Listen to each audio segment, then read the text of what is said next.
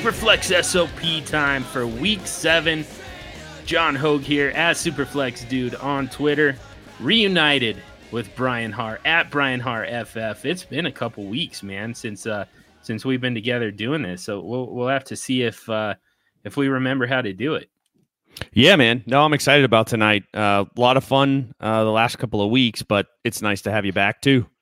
Yeah, good to be back. It was a much needed vacation, and then last week I got to talk a little bit with James the Brain, and got him to talk up Aaron Jones finally, just in time to have that blow up in his face. Because as we're recording this, Jamal Williams is matching Aaron Jones, I believe, in touches, or it probably has more touches. Matching him in carries and outscoring him by kind of a lot at this point for fantasy purposes. So that's yeah. We finally got James the Brain to get on the Aaron Jones train, and then look what happens. So not a whole lot that's notable this week otherwise. As always, we're going to have a list of ads for you. A few players you can drop, some buys and sells, and of course next week, this week, one of our absolute favorite segments and one of our specialties here on the SuperFlex Super Show. Before we get into all of that, though, just want to remind you that if you subscribe to the DLF family of podcast mega feed, not only can you hear all of the episodes of the SuperFlex Super Show, that's 5 episodes a week, you can also get all of the great podcasts from DLF, including the Dynasty Double Take podcast. It's a quick-hitting Dynasty fantasy football debate podcast hosted by Dan Sainio and Nathan Powell. The Dynasty Double Take provides quick-hitting analysis and discussion on a variety of Dynasty fantasy football topics. I think they took a little bit of time off in season, but during the off season, they talk about commissioner stuff. They talk about strategy stuff. They did a great one on drafts versus auctions. All kinds of useful stuff to help you not only set up your league, but manage your roster once your league is up and running. So definitely check that one out. And you can do that by simply subscribing to the DLF family of podcasts mega feed. Brian, let's get to the standard operating procedures for this week. And like I said, it's not a super eventful week here going into week 7. Usually we see some major injuries that kind of open up some opportunities for some other players, and we didn't really have that this week. I think probably the most notable injury was, Will Dissly, man, that hurts me. Mm-hmm. But everybody stayed pretty healthy otherwise, and in fact, now we're starting to get some guys back. It sounds like your boy Saquon Barkley is going to play in week 7. Sammy Watkins sounds like he's back. Tyreek Hill came back here in week 6.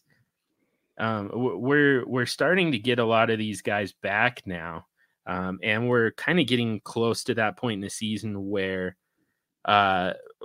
players who were on IR are also eligible to return. So we're getting more of an influx of players at this point than actually losing them. So it makes this a little difficult, but we're still going to do what we normally do. We're going to talk about some players that you can add and essentially rank them, give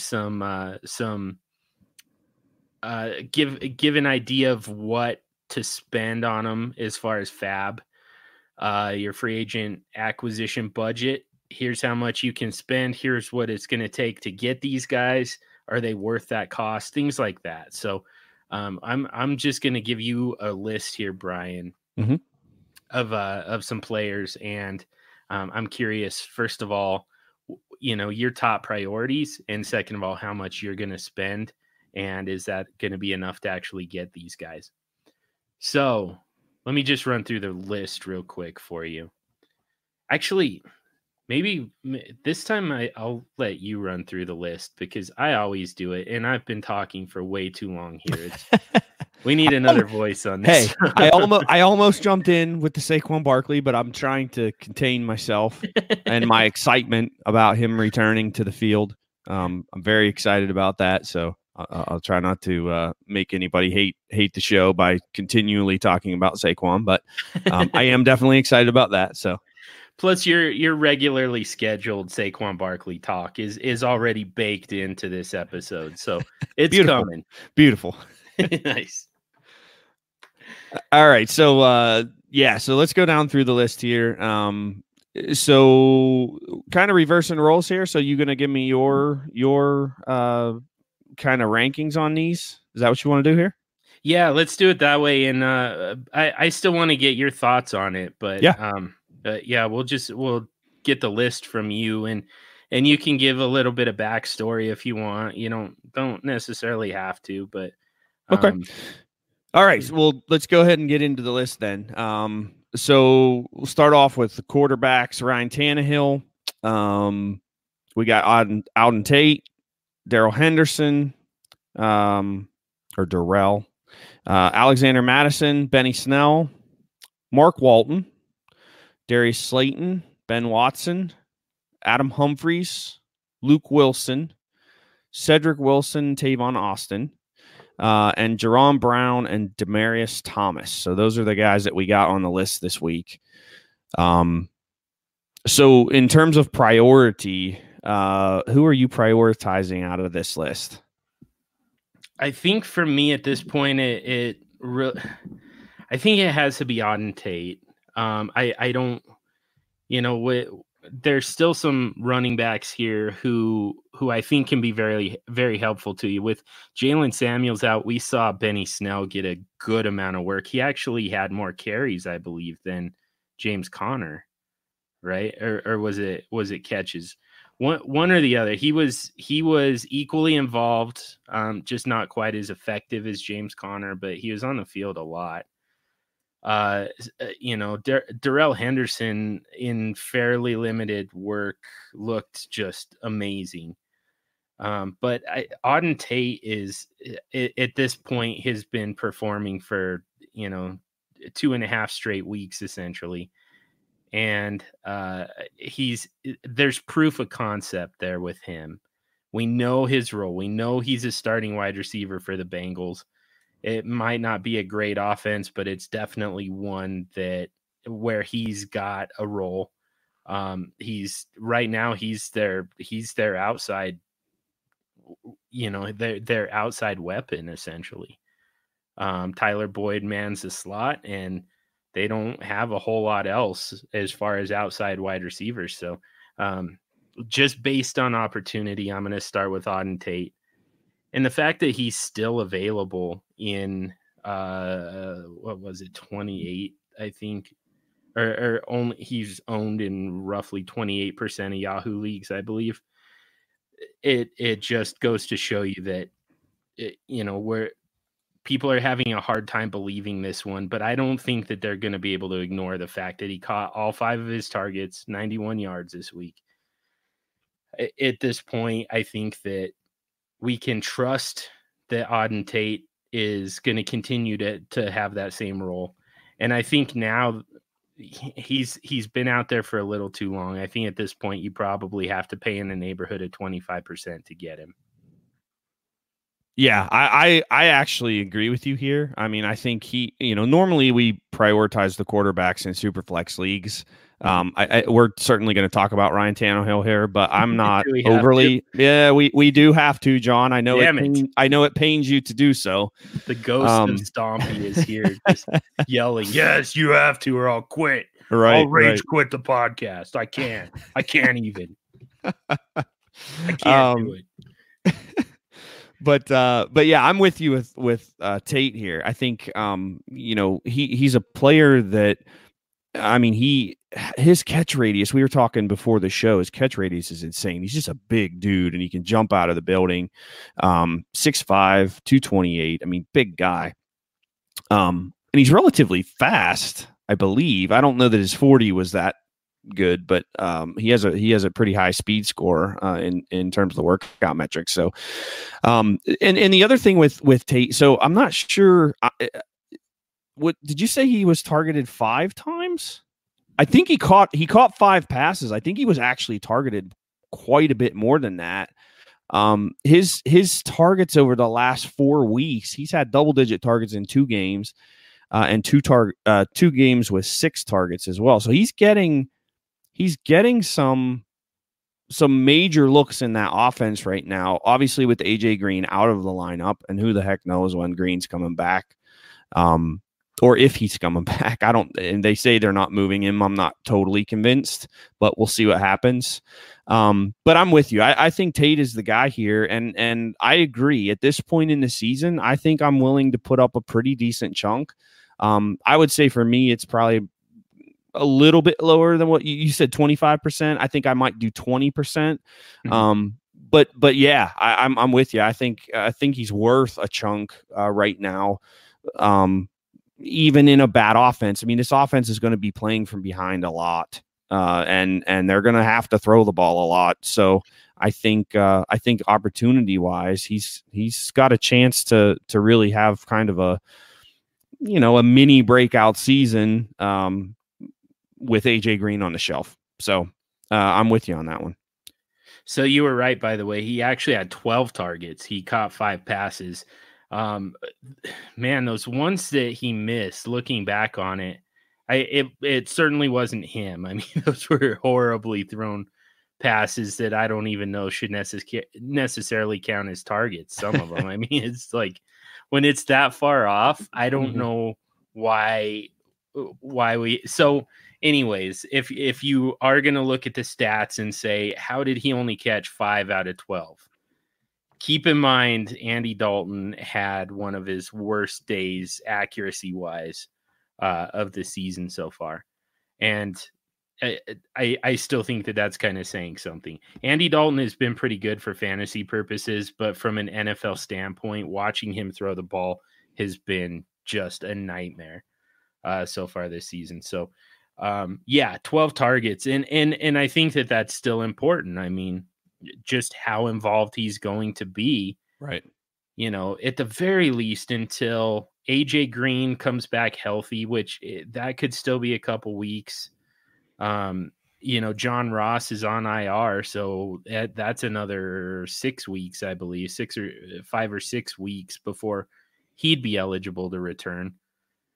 So we've got some time here where Auden Tate is going to be the only guy on the perimeter for them. So I think I'd be willing to go 25% just because wide receiver has been so hard to nail down so far this season. But you might be right. 20%. I think that people are still going to have a little bit of a hard time trusting this. This was a guy who went late in the 7th round in 2018.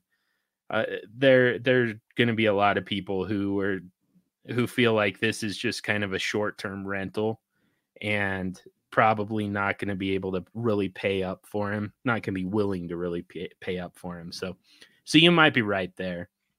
Who's your number 2 guy? I'm curious. Oh man, looking at the list, there's 2 that stand out for me. And the homer in me wants to go Benny Snell here. And he did look good. You mentioned that he out carried James Conner, and he did. He had 17 carries to Conner's 16, and he was much more efficient. He had 75 yards. Conner had 41. Conner did get in the end zone.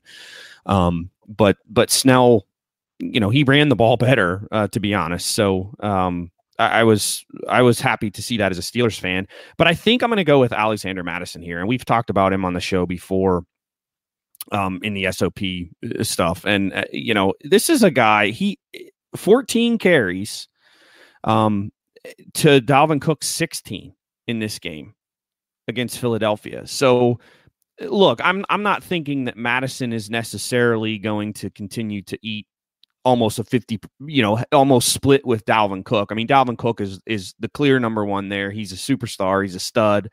And I think we should treat him as such moving forward. But Madison has been a guy. He's shown enough that he's getting some increased touches in this offense.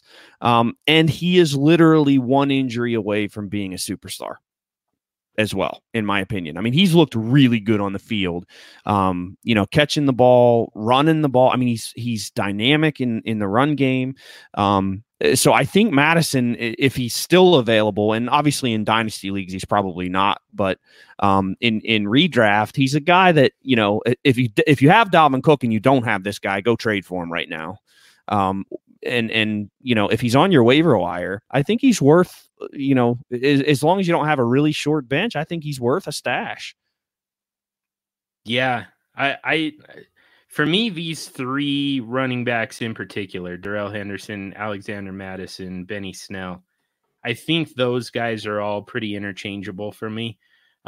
So any one of those guys, but primarily whichever one handcuffs your RB1, whether you've got Cook, Connor, or Gurley.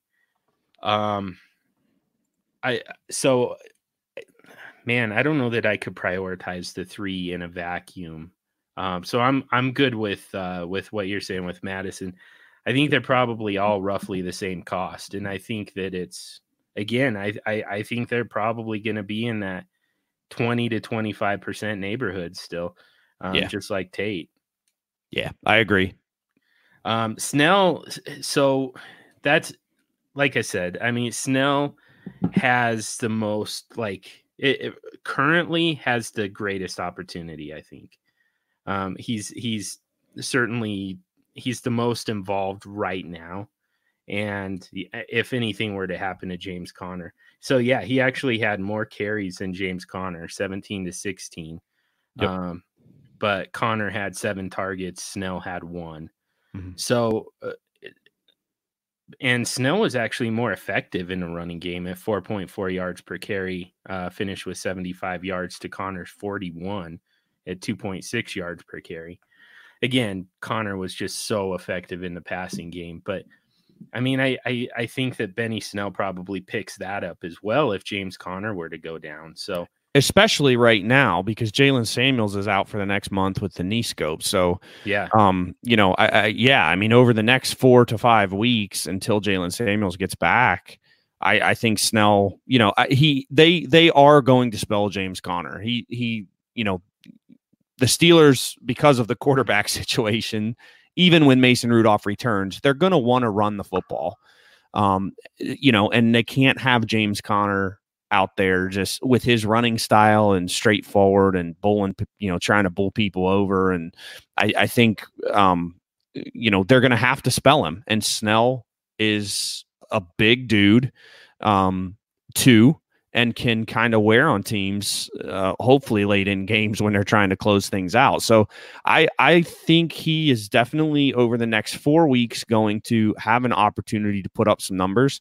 And then, when Samuels, I think this is kind of an audition for Benny Snell too. If he performs the way he performed in last night's game, then they're going to probably keep him in the mix. If he doesn't, if he has some duds where, he carries the ball 10 times for 12 yards or something, well, then when Samuels returns, he'll obviously get more involved. But I do think, he has an opportunity here over the next couple of weeks to, make a case to be continually used moving forward here this season. So yeah, exactly. So right now I think I view Benny Snell as kind of a handcuff plus, with, again, if Connor were to go down, which is not something that we're even capable of predicting. Please stop. I don't know if I will be able to take it with all the injuries in Pittsburgh this year. I know. Which, by the way, that's I think that's another thing, and I think that it fits the conversation. So I'm just going to ask you real quick. Did Duck Hodges do enough to challenge for a starting job, or is it still just, without question, Mason Rudolph comes back and takes that job? For me, it's Mason Rudolph. Okay. No doubt about it. And don't get me wrong, I like Duck. I love Duck. I mean, I'm a Central Pennsylvania rural country boy. I didn't grow up in the country, but still, I live here now and love it. And Duck is a world champion duck caller. I mean, how can you? I mean, come on, that's like perfect, right? Yeah. So I love him. I love Duck, and I want him to stay on the roster. I hope he ends up being their third QB, and I think he should be. I think they should keep him on the roster. Well, second QB while Ben's out. But yeah, I think it's Mason Rudolph. I think talent wise, he's a much more talented player. He can make all the NFL throws. I don't think Duck can make all the NFL throws. I think he's a good game manager. I think he gives your team a chance to stay in. But if you need to rely on him to win a game, he didn't win the game last night. They spotted him they basically spotted him 14 points. I mean, they scored the defensive touchdown with the scoop and score by Devin Bush, and then Bush had the interception the very next possession. So they're up 14-0 before that game really even started. Yeah. And I think if you need Duck Hodges to bring you back from 14 down, I don't know that he's the guy that can do that. I think Mason Rudolph can do that. So to me, it's Mason Rudolph all the way there. But that's just my opinion.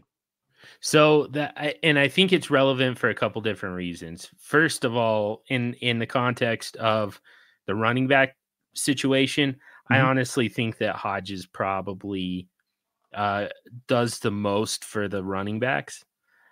So I mean, I think that they might take a little bit of a hit once Rudolph is back, and that's mostly just because I mean, it's less of an RPO offense with Mason Rudolph at quarterback. It's also the passing game is a little bit more credible. It's not going to be, you're not going to see 12 targets to any of the running backs. So I think there's that piece of it. I also is in terms of SuperFlex SOPs. Number one, if Mason Rudolph somehow got dropped or is, even available in a trade, I think that you go for it because, I think that if he's going to come back to that quarterback one job, I think that that's the guy that you want. And there's a chance here that he might be kind of cheap, especially. So now they go into the bye. I think there's a good chance that he comes back and in week 8, they get Miami. So, and then they've got a tough matchup with Indianapolis, and then they set off on a nice run of games where they get the Rams without Aqib Talib, they get Cleveland, they get Cincinnati, they get Cleveland again, and then they get Arizona. So it's a very nice schedule for a quarterback going forward. So if the Mason Rudolph owner has given up on him, now's the time to go buy or even pick him up if he made it to waivers. Redraft SuperFlex leagues, maybe that happened. No way it happened in Dynasty. And then maybe Duck Hodges is a drop at this point. So for me, Benny Snell probably gets a slide edge over Alexander Mattison just based on the opportunity. But man, if Dalvin Cook were to go down, all of a sudden Alexander Mattison just turns into, a guy. He's got top 5 running back potential every single week at that point. And you're going to have to spend, whatever you've got, and it still might not be enough to get him at that point. So there's an opportunity here. We've been talking about Madison for several weeks now. And if he's still available and you can still get him somewhere in the neighborhood of 20-25%, I know it feels like a lot right now for a backup running back, but man, it could be a huge discount if something were to happen. And then Darrell Henderson should be super cheap. I think he belongs in this conversation. It looks like, Todd Gurley could easily be back this week.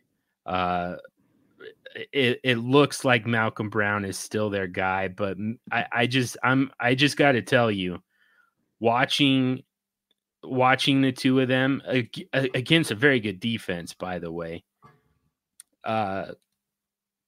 Henderson looked so much better to me than Malcolm Brown, and he looked to me like Todd Gurley from 2 years ago.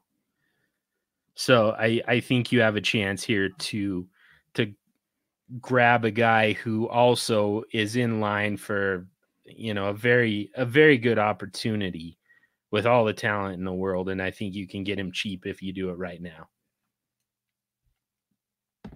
Yeah. I Henderson is weird for me because I think so where he was being drafted, especially in dynasty leagues, in rookie drafts, it just threw me off because I think the worry over Gurley and apparently rightfully so to some degree, but yeah, Malcolm Brown has been pretty much the exclusive guy when Gurley's not in there. You did see Hendo get some work this week, but yeah, I'm interested to see what he's going to do. For me in terms of those three running backs currently, and again, if we're talking just about this season, I think he's the clear third guy for me. And maybe a step down. I might not spend quite as much on Henderson as I would on especially on Madison for me, and then on Snell, given the current situation there. I might do 15 to 18% instead of up in the 20s somewhere. But I get it too. I get it. And with Todd Gurley kind of seemingly always going to be dealing with this knee stuff. I think he's definitely worth at least that. I understand where people might even want to pay a little bit more to make sure they have him just in case. Yeah. Yeah. And I think it's a good point that people had to pay so much for him. I mean, he was going top 5 in a lot of rookie drafts in Dynasty, even in SuperFlex. So, which I mean, we knew it then that was a little bit of a reach, and I think we know it even better now. But it's really hard to spend a top 5 rookie pick on a guy and then give up on him before the midpoint of the season. So, right. So he's probably not even available. But in those redraft leagues where he's been dropped to make roster space for an actual usable guy, I think he's about to turn into one of those late season league winners. Just watching him run, it was just but you're right. I mean, he's not always going to be available even, and there's still a depth chart in the way there. But that one's just pretty speculative for me. But yeah, so those three guys are just kind of, they're all tied for second behind Auden Tate for me. Who's your next guy? I mean, I think I have to go Tannehill in SuperFlex. I mean, if you're talking after the running backs, right? Yeah. After those three. Yeah, I think I have to go Tannehill here. And just again, if we're talking about a quarterback who's going to be able to start for a week or two, at least, and potentially longer, who knows? I think we have to give him some consideration here. I like how diplomatic you're being about this, by the way. You're welcome. you're really walking on eggshells with this one. Yeah. So we have to talk about him. I know no one wants to, but we have to. Yeah. I mean, he wasn't terrible.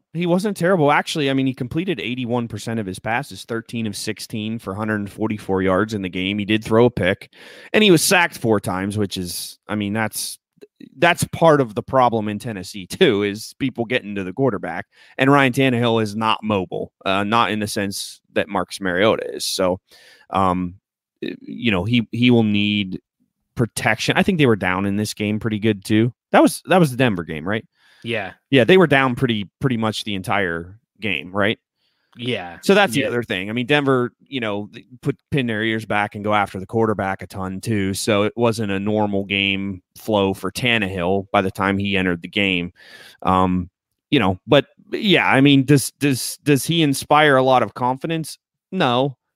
Can you spot start him here while he has the job for however long he's going to have the job? Yeah, probably, if you need a quarterback, right?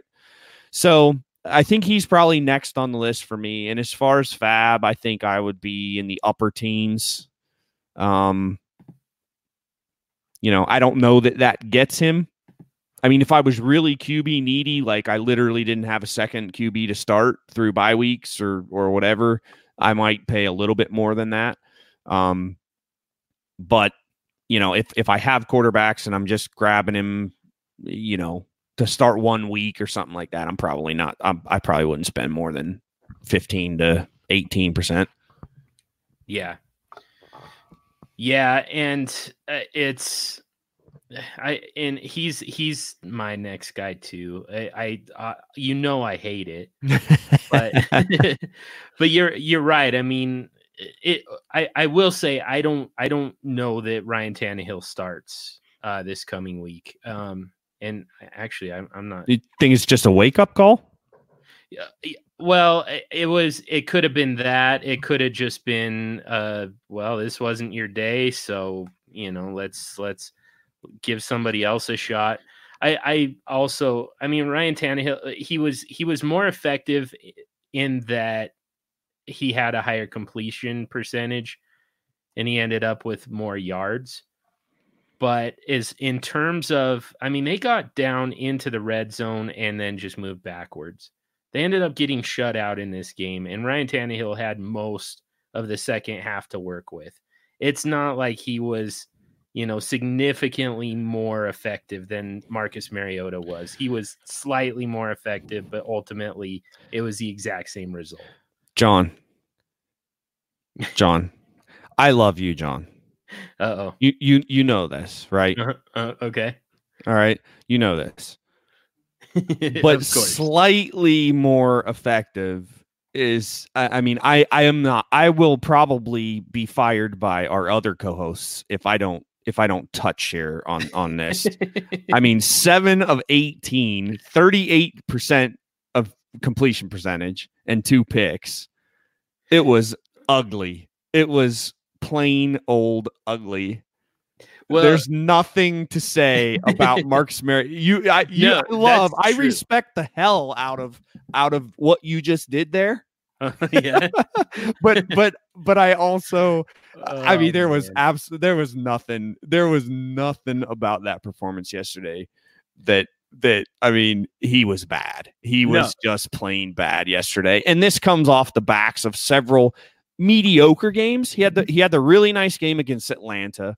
But I also think we know kind of what that defense isn't at this point in the season. So, I'm not going to take that away from Mariota, but I mean, he's not been the last couple of weeks. He's not been very good. And yesterday was not good at all. I mean, it was ugly from Mariota. And look, I agree with you. I don't think, I mean, Ryan Tannehill, realistically, we're not talking about the Tennessee Titans' future starter at quarterback.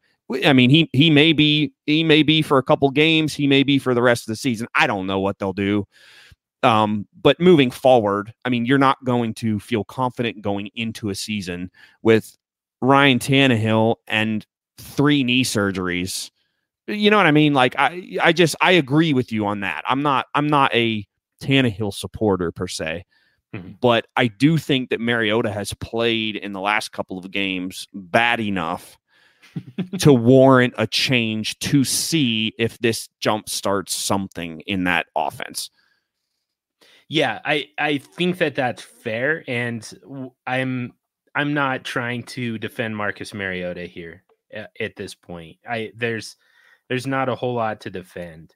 I mean, I could make excuses for him. I'd be happy to do that, but and we know that I've got all of them. at my disposal. But so I'm not gonna take up time by doing that. All I'm gonna say is, and this is my whole point. They put in Ryan Tannehill with the idea that maybe he would jumpstart the offense, and he statistically, yes, he was better. He completed more passes. He had a higher completion percentage. He had more yards, but the result was the exact same, man. Like they could not get in the end zone. Even when they got in close, they still couldn't finish. They missed on they had a turnover on downs deep in Denver territory, where he couldn't make anything. He had 4 downs to get in the end zone, and he couldn't do it. He still threw an interception. It wasn't any. It wasn't like it was a tipped ball or anything. It was just a bad throw that was read all the way by Chris Harris Jr. It was just a bad matchup for Tennessee against a defense playing kind of as good as they're capable of. And I don't think that you could glean anything from, taking out Marcus Mariota and putting in Ryan Tannehill. I don't think that you saw anything. If you're Mike Vrabel, I don't think you saw anything from Ryan Tannehill that said, all right, this is obviously better than what we had with Mariota. So all I'm saying is I think that you pick up Tannehill just based on the idea that he could be a starting NFL quarterback. He's got decent matchups coming up. It looks like it's going to be, the Chargers have a good pass rush and then Casey Hayward. But you can still throw the ball on them. And then after that, they're at home against Tampa Bay. You got to love that matchup. So whoever ends up at quarterback is going to have a chance here to be startable for your SuperFlex rosters here in the next couple weeks. But I just don't think that it's a slam dunk that it's Ryan Tannehill. I think that you pick him up because there's a chance that it is. But I think that they could easily go back to Marcus Mariota. For this LA game, I think that there's a good chance that we hear that Mike Vrabel names Marcus Mariota the starter again before that game even starts. But yeah, you still got to pick him up, and I think somewhere in the neighborhood of, putting 20% on him, I think is fine. I don't think that's going to get him. I think there are going to be a lot of people going after Ryan Tannehill here on waivers with the idea that he's going to be the starter for the rest of the season and he's going to be the savior. And I don't think I'm willing to spend enough fab to get that because I don't think he is that. Fair enough. So we have a few more running backs. We have some tight ends. We have a couple receivers. Who is next on your list? I think I'm going to go. Oh man, this is it's tough for one thing. There's one guy in particular that people are really going to have a hard time getting on board with. Demaryius Thomas. Now, just because, so we get Sam Darnold back, it becomes a much better just overall offense. This whole offense just got a huge boost with the return of Sam Darnold. And it's the first time we've seen him fully healthy all season. And Demaryius Thomas, man, I just had it pulled up too. He had something like 7 targets. 4 catches, 62 yards on, I think 5 this week. He had 9 targets last week. There you go. Yeah. 14 targets over the last 2 weeks. Yep. And this one in particular, they were much more quality with Sam Darnold against a really pretty tough defense. And now they set off on a nice schedule for wide receivers. Let's see, they've got New England this week. That's a tough one. But from then on, Jacksonville, who's the 11th worst against wide receivers, Miami, who's 7th and a pretty deceptive 7th. They've already had a bye week. The Giants, who are number 1, Washington's number 3, Oakland is number 8, then Cincinnati, and then Miami. So even through the fantasy playoffs, Baltimore and Pittsburgh in the fantasy semis and championship, those are really pretty good matchups for wide receivers. So the Jets wide receivers in general have an opportunity here to be very good for fantasy purposes the rest of the season. And Demaryius Thomas is probably the only one available on waivers. So I would go out and get him as the number 3 guy, who's probably also going to be one of their bigger red zone threats, I would think. And probably 10% is plenty to get him. If Jamison Crowder happens to be available, by the way, I'll go 30% on him. And Robbie Anderson, I would probably go all in on him if he was actually available. I just can't imagine that he is. Yeah, I like that call on the Jets offense in general. And in particular, Demaryius Thomas. I mean, 8 catches in the last 2 weeks combined, and some good yard. I mean, over 100 yards too, 109 yards in that times in those 2 games. So, I mean, look, the Demaryius Thomas of old, if that's what you're expecting, you're going to be severely disappointed. But if you're if you're looking for a guy that you can put in your flex spot for, and get, maybe low double digits and maybe a 15 to 16 point game if he gets in the end zone, why not?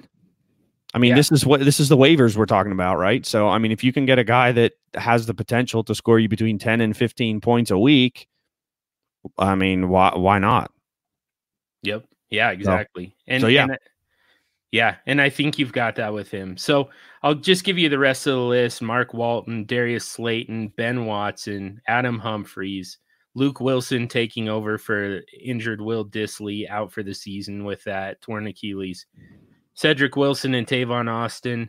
Amari Cooper looks like he'll probably miss a game-ish, and Michael Gallup he's fine. Randall Cobb also missed the game against the Jets this week. And then Jaron Brown off of a 2-touchdown performance for Seattle. So out of that list I just gave you, how many of those guys are you willing to spend some fab on them right now? And how many of those guys, which of those guys are you hoping that they just clear waivers and you can pick them up as a free agent? I would say, Luke Wilson is worth a waiver claim. I don't know that I'd put a lot out there, but I think, I mean, the tight end, Russell Wilson's tight end for the rest of the season potentially, is worth a waiver claim, I think. And then the other guy for me is Darius Slayton, and I just think it's because of the injuries. Now, obviously, they get Saquon back this week, hopefully. Evan Ingram will eventually be returning. Sterling Shepard, not sure about him because of the concussion stuff. So, but these guys have all been a little bit banged up. So I think, Slayton is a guy who was he's been targeted even when those guys have been in the games. I mean, he has I think he's played in 4 games. He's been targeted more than 5 times in 3 of the 4 games. So, I think, again, like we were talking about Demaryius Thomas, a guy that might catch, 4 passes for 50 yards and the occasional touchdown. I think that's worth a waiver claim. Again, not a lot. I probably wouldn't put more than 5% on either of those guys personally, but, I would be willing to take a shot on those guys. I think the rest of these guys, I'm probably waiting and wishing that they're going to hit the, hit the free agent market this week, and then maybe I'll supplement my roster with a couple of these guys. So, yeah, I think that sounds right to me. Yeah. By the way, it sounds like Sterling Shepard's going to miss some pretty significant time with this injury. So with a concussion this time, just having two so close together, I think sounds like they're going to take their time bringing him back. But the Giants have a pretty nice schedule too moving forward. They've got Arizona, Detroit, and Dallas in the next 3 weeks, and I think that's pretty juicy. Yeah. And then looking at their fantasy playoffs, holy hell, Philadelphia, Miami, Washington. Yeah, that's nice. Yeah, and then Philadelphia again if you're one of those weird leagues that plays in week 17. But yeah, I mean, it doesn't get much better than those three in the fantasy playoffs. So yeah, you definitely want a piece of that Giants offense by the time you get to the playoffs. And Darius Slayton is out there available, and he's probably going to be a starter regardless. So Golden Tate works out of the slot. I think, when you go 3 wide set, I think you're going to see Shepard on one side and Slayton on the other a lot. Let's talk about some guys you can drop. Speaking of the Giants, just a couple guys, and I think I'm more curious if you agree with these names. If these are guys that you're willing to drop just to make room for some of the waiver claims we mentioned, or if you would prioritize hanging on to any of these guys and pass up on some of those, especially the lower priority guys that we mentioned as ads. So there's Wayne Gallman. Again, Saquon's coming back, and he consolidates that backfield. And then we also have Byron Pringle, the return of Tyreek Hill, and now it sounds like Sammy Watkins is also healthy enough to play against Denver on Thursday night. And that might even make Demarcus Robinson expendable at this point. What do you think about those 3 guys? Any of them that you're going to try and hang on to? No, I don't think. Well, I would probably still hang on to Demarcus Robinson just because he's still being targeted.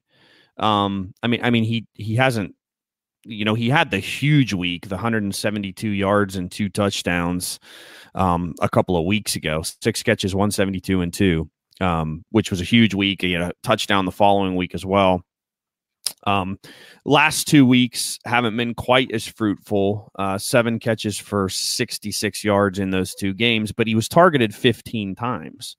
So, and then I'm sorry, that was the 2 games prior to this week, and then yesterday, of course, no catches on 4 targets. So he's still involved. He's just not as heavily involved as he was obviously before Tyreek Hill's return. So I think I would probably hang on to him just until Sammy Watkins gets back up to speed, and then kind of go from there. Wayne Gallman, I'm with you. I think he's droppable. I would still try to sell him to the Saquon owner for a 4th or something.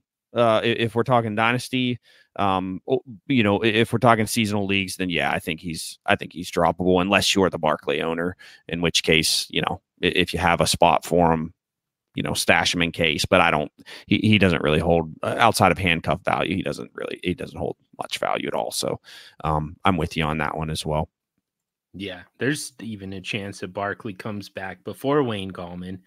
It's not real likely. I mean, Gallman's going through the concussion protocol. Barkley is fighting off a high ankle sprain, but one of them is a Greek god and one of them is a mere mortal. So it's I don't know. I know where I'm putting my money. So quadranomus. Yeah, exactly.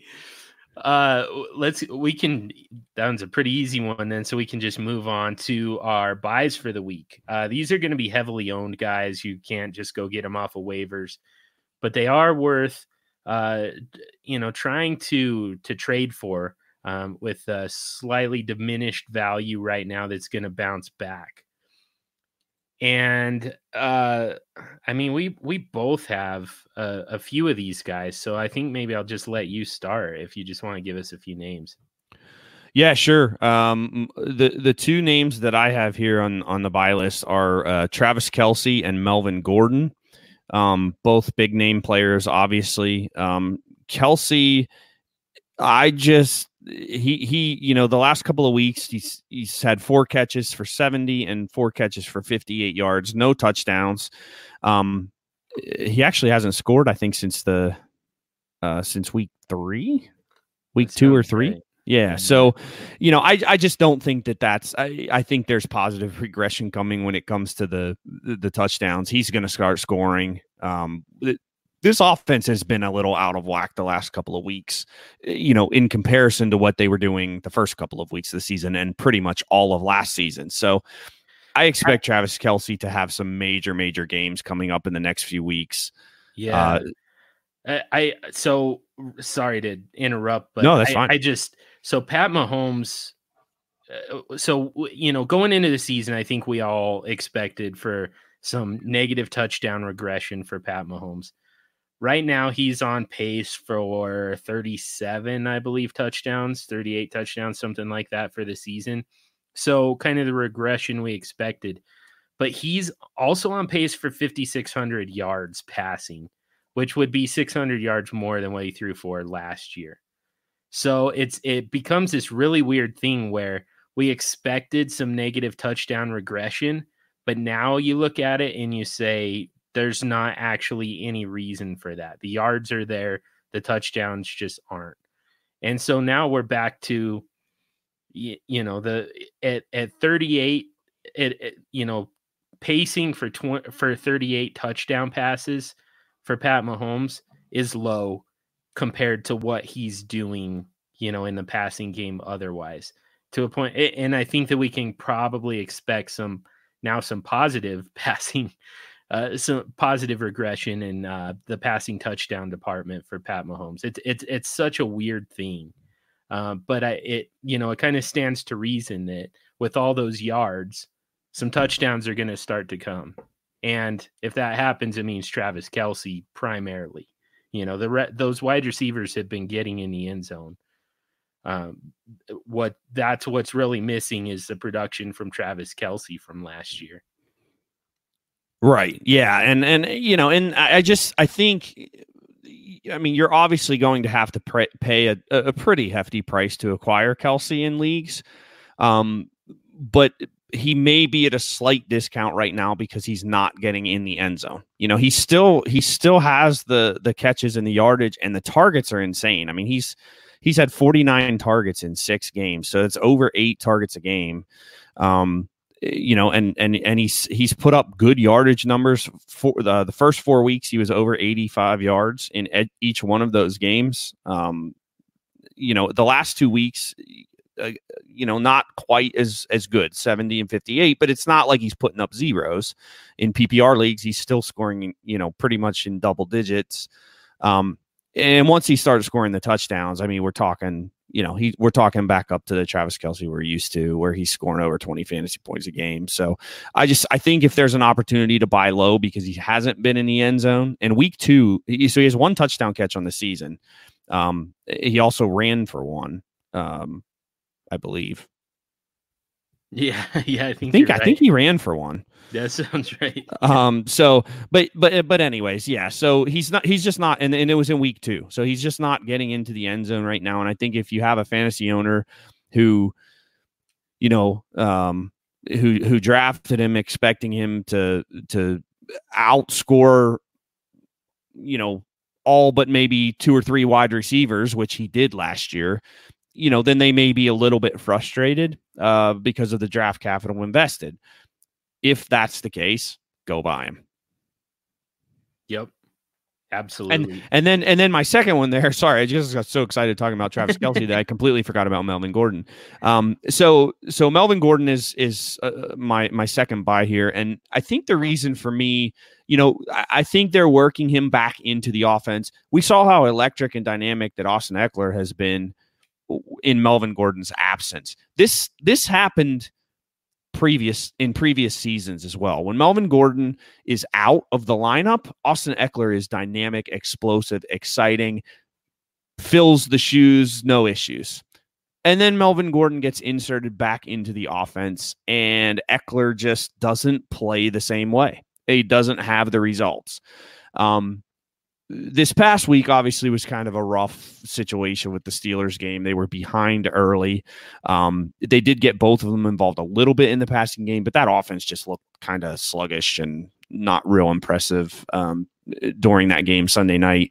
But I do think Melvin Gordon here starts to get, he's had 20 carries in the last 2 weeks since being back. He had 8 last night, and then he had 12 the first game. His yards per carry are always low. The volume is the thing that really, the volume and the receptions are the thing that really help Gordon's statistics and fantasy production. And, I think he's going to, again, be more involved moving forward here. He should be at least fresher and not as worn down. And the Chargers have no reason not to use the crap out of him, because they are not signing him to a long-term contract, and he's going to enter the free agent market. So, I think they're going to use him, and I think they're going to use him a lot here moving forward. So if people are down on Melvin Gordon, I think this is a time that you might be able to get him. Yeah, fully agree with that one too. Let's see. So I've got a few of them for you. First of all, Dalvin Cook is going to still be extremely expensive, but he just had his last tough matchup of the year, essentially, I believe. Damn it, I should have had this one pulled up. I went back to the wide receivers. Here we go. So yeah, Detroit, the 11th best matchup for running backs. Then Washington, number 6, KC, number 3, Dallas, 12, Denver, 15, then the bye, then Seattle, 18, Detroit, 11. The Chargers are the 7th worst against running backs, and Green Bay is the 8th worst against running backs. That's in week 16. So as good as Dalvin Cook has been, it's been against the toughest part of his schedule, like by far, with Philadelphia, Chicago, and Oakland all being bottom 10 matchups for running backs. So, right, you have a chance here to, and kind of back to Alexander Mattison as well. This is a big part of why he's such a huge buy, or such an important waiver priority at this point, is the fact that whoever's running the ball for Minnesota has just a dream schedule the rest of the way. So Dalvin Cook is a buy for me. Even though he's going to be expensive, he's only going to get more expensive from here. All of the Jets, we talked about Demaryius Thomas, just extrapolate that to the rest of the wide receiving core. Probably Chris Herndon at tight end. Le'Veon Bell has a nice schedule going forward. Sam Darnold, if you can get him in SuperFlex, they also just really benefit from a cake schedule going forward. So that they've got New England this week, and again, that's a tough one for every position. But after that, Jacksonville, Miami, the New York Giants, I'm sorry, and then Washington, Oakland, Cincinnati, Miami again, Baltimore and Pittsburgh are even decent matchups for all positions involved. But Miami twice, Washington, Cincinnati, and the Giants. That's all you really need to know. That it's also a very nice schedule. So anybody on the Jets that you can get at a reasonable price, now is the time to do it. N'Keal Harry, and we talked a little bit about him offline, and wanted to make sure and specify this is only for a rebuilding team in Dynasty. For the rest of 2019, N'Keal Harry is essentially redshirted, I believe. I think Josh Gordon and Philip Dorsett are going to be, and Julian Edelman out of the slot, of course. I think those are your primary weapons for New England. But as early as 2020, N'Keal Harry becomes, probably the top option in that offense.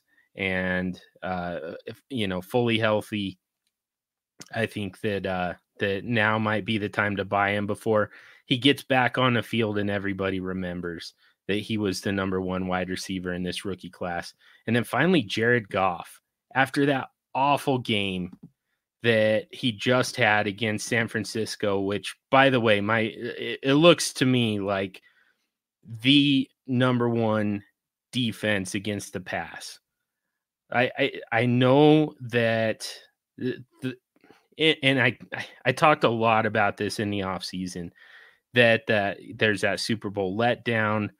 There's the fact that everybody kind of figures out your offense, figures out your play calling. Plus, you've got Todd Gurley hurt all the time. There was the Rams offense was just in for some negative regression. That was coming.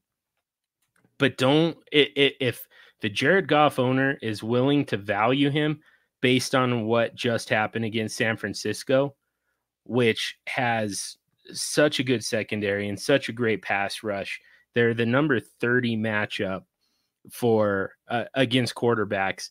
And that's despite the fact that they've had the toughest schedule out of the top 3 defenses. It's a nightmare matchup for any quarterback. They were going to make anyone look bad, and they did it to Jared Goff. Now he gets Atlanta, who's the second worst at stopping quarterbacks. Then he gets Cincinnati, the 4th worst at stopping quarterbacks, and still has Arizona later on the schedule. The only problem with Jared Goff here is a Week 16 matchup at San Francisco. But let him get you there first and then deal with it. Yeah, I'm with you on Goff. I think I think this is a good opportunity to buy with the last couple of weeks. That offense just overall seems like it's been a little bit out of sorts for a couple of weeks, and I think some of the matchups that you're talking about here coming up are ones that can get them out of a funk real quick. So we're talking about a kid that is I think in the top 10 quarterbacks in the league. He's tied to McVay for the next several years. So dynasty leagues, I think he's very attractive as well. I'm with you. I think Jared Goff is a buy right now. Nice. How about some sell candidates? Let's get a few of those guys. Some guys that you can sell high on right now, maybe based on their Week 6 performances, just kind of an overall value boost that you can take advantage of and sell them now. Yeah, my guy here is Golden Tate for the Giants, and look, I think that Tate is. I think he probably has another week in him. Maybe a few if Sterling Shepard is going to be out, but the Giants are going to be getting some weapons back. Golden Tate was literally one of the only weapons they had on the field the other night against the Patriots, and I think he benefited from that. 9 catches, 114 yards, right? No, that's for the season. I'm sorry. 6 catches, 102 yards, and the long touchdown. It's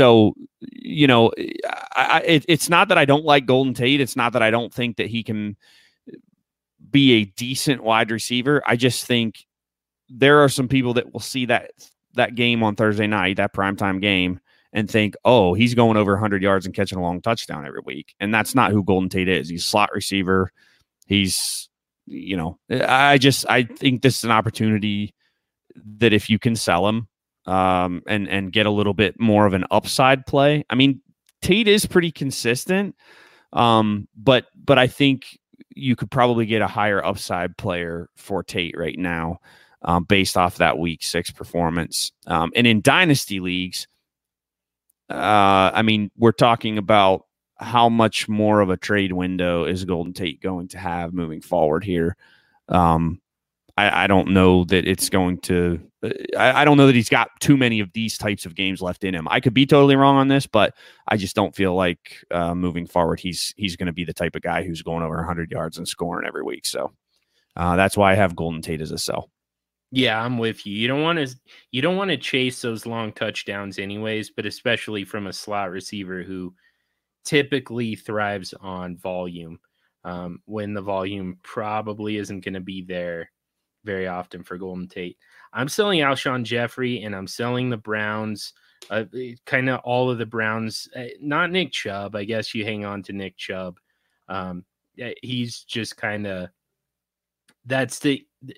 first of all, he has the best schedule going forward. And second of all, that's how you deal with this schedule is turn and hand off to Nick Chubb. But Baker Mayfield, finally looked a little bit more like what we expected. 3 interceptions is a little tough to swallow. But, I mean, I think that you can sell based on the fact that That he ran for a touchdown. He threw for two or three, and had the Cleveland offense look, more than competent. And then Odell Beckham Jr., maybe Jarvis Landry, but I'd say primarily Mayfield and Beckham is kind of what I'm talking about here. Just based on the fact that they looked competent, they looked explosive against Seattle, but now they get a bye, and then they get New England, Denver, Buffalo. That is a horrible schedule for fantasy purposes for 3 games. It definitely lightens up from there. So, I mean, if you can weather the storm, if you're in a position, you're 6-0, 5-1, something like that, then you can afford to have your wide receiver 1 getting shut out by Stephon Gilmore, Chris Harris, and Tre'Davious White, then go for it. But if you're you're getting into must-win mode in order to get into the playoffs, those guys are not going to be able to help you do it against 3 of the toughest matchups in the entire league.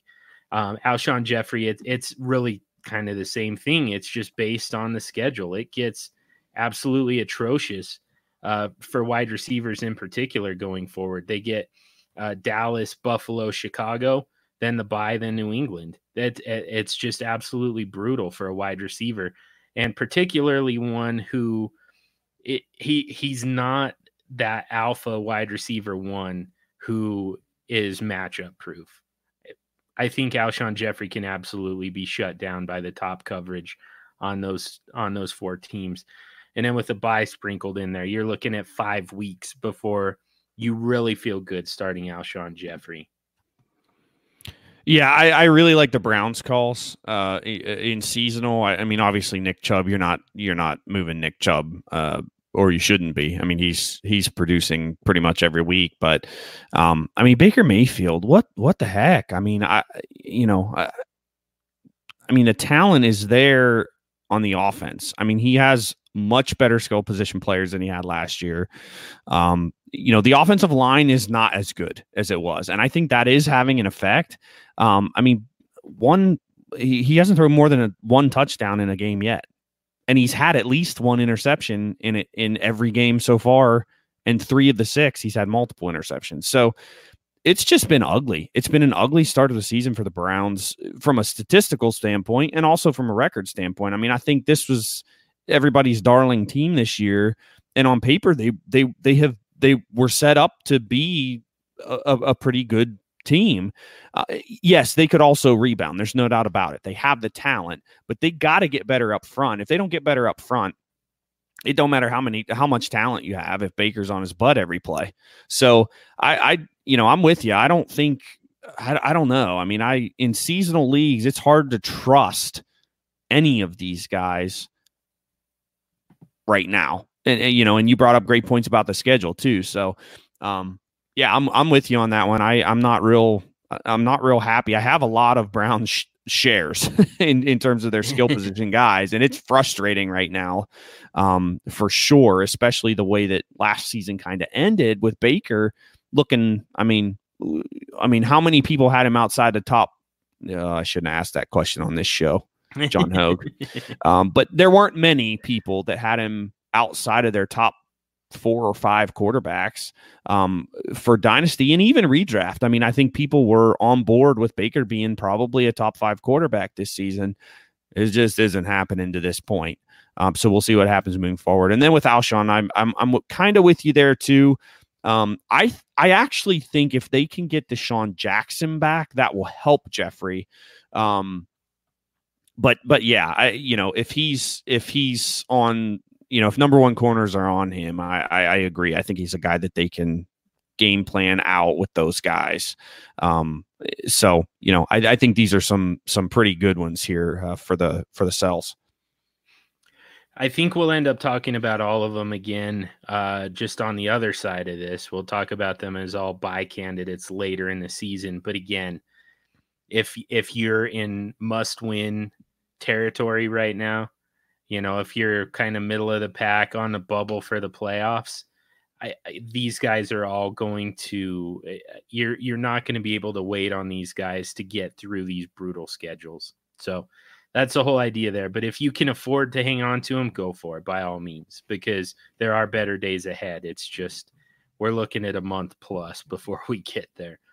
One last segment here. Next week, this week, of course, one of our favorites, and the idea being these are guys who are likely going to be high waiver priorities next week. They're going to cost you a significant amount of fab if you wait until week 8 to pick them up. But here in week 7, you can get them for free or next to it and save yourself a ton of fab next week. So let's get into a few of those guys. And I'm just going to give you all 3 names, and I'm curious, I guess in what order you're going to prioritize these 4 guys. So I've got Damian Harris, and it's just the schedule for the New England Patriots the rest of the season. Now, it's a little bit of a mess with Sony Michel and then Rex Burkhead coming back. But the idea that maybe they're keeping Damian Harris fresh for that late season run, which is something that we've seen the Patriots do many times in the past, kind of turn it over to a fresh set of legs later in the season. And he's going to get an amazing schedule if and when that happens. Duke Williams, last time we saw him, 5 catches. Oh, man, I'd have to pull up his stat line, but it was somewhere in the neighborhood of 70 yards and a touchdown, game-winning touchdown for the Bills. And then they went on bye, so kind of a out of sight, out of mind speculative thing here. And same with Zay Jones, traded during the bye week from Buffalo to Oakland, where they're pretty beat up at wide receiver. Tyrell Williams, I'm not totally sure of his status going into week 7, but Zay Jones, either way, probably starts for that Raiders wide receiving core that's pretty decimated anyways. And then speaking of the Raiders, DeAndre Washington, the backup running back to Josh Jacobs, with a great schedule going forward. Just one Josh Jacobs injury away from having a significant role in a very nice running back schedule. So in what order are you going to prioritize those guys? And is there any of them that you just want to throw out? You can do that too. I'll take just a little bit of offense.